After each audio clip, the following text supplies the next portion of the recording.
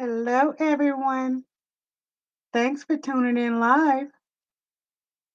Let's pray. Waiting on the Lord, I just want to encourage you today. Hold on a little while longer. Don't give up on your children. Don't you dare give up on that job promotion. Don't give up on your marriage. Don't you dare give up on your healing. Wait on Him. Say this out loud. I can, I will wait on the Lord. Glory. Isaiah chapter 40, verses 31 declares, but they who wait for the Lord shall renew their strength. They shall mount up with wings like eagles.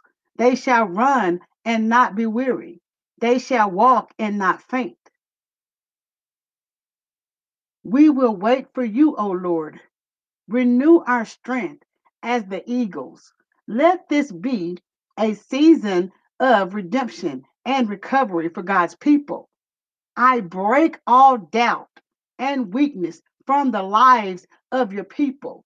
I decree that we are strong in the Lord and in the power of his might. We will not faint.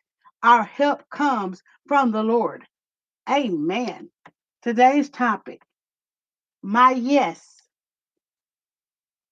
What if I told you that the Lord has something very special for you to do for him and is only awaiting your yes to set it in motion?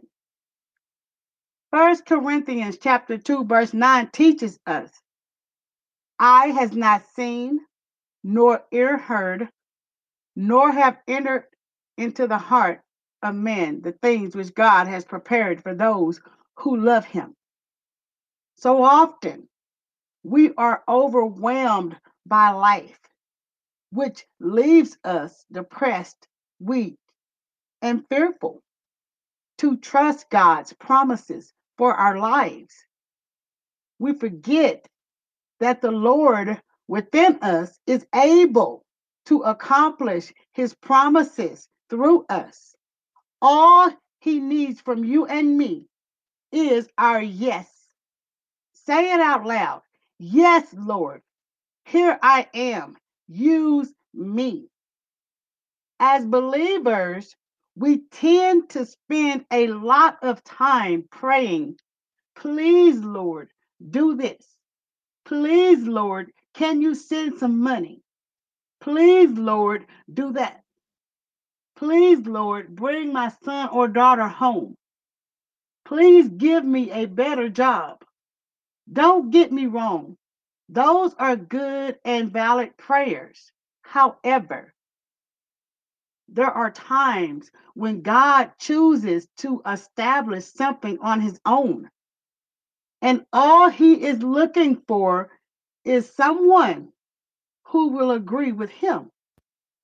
A person who will not only pray, please, Lord, help me, but yes, Lord, here I am, use me. Thank you, Father. The prophet Ezekiel teaches what the Lord is seeking to do through us. Ezekiel chapter 22, verse 30 says, I sought for a man among them who would make a wall and stand in the gap before me on behalf of the land, that I should not destroy it. But I found no one. God was simply looking for somebody, anybody, to agree with him. When you begin to value the great commission of God saving souls, suddenly you will find yourself praying prayers out of your comfort zone, bigger than your bank account, and goes beyond the human mind. It becomes a supernatural prayer. Yes, Lord. When we become one with the Holy Spirit, There might be someone in your community who is contemplating suicide. There might be a single mother who is struggling to make ends meet. There might be a kid being bullied at school or a young girl being sexually abused. Praying, please, God, show me if you are real. And all God is looking for from you and me is, yes, Lord, as He moves on our hearts to go and comfort His people. Can you even comprehend how big God's heart is? Sadly, many people will never realize the potential that God has for them in His kingdom because they always settle for the bare minimum, the least amount of time in God's Word.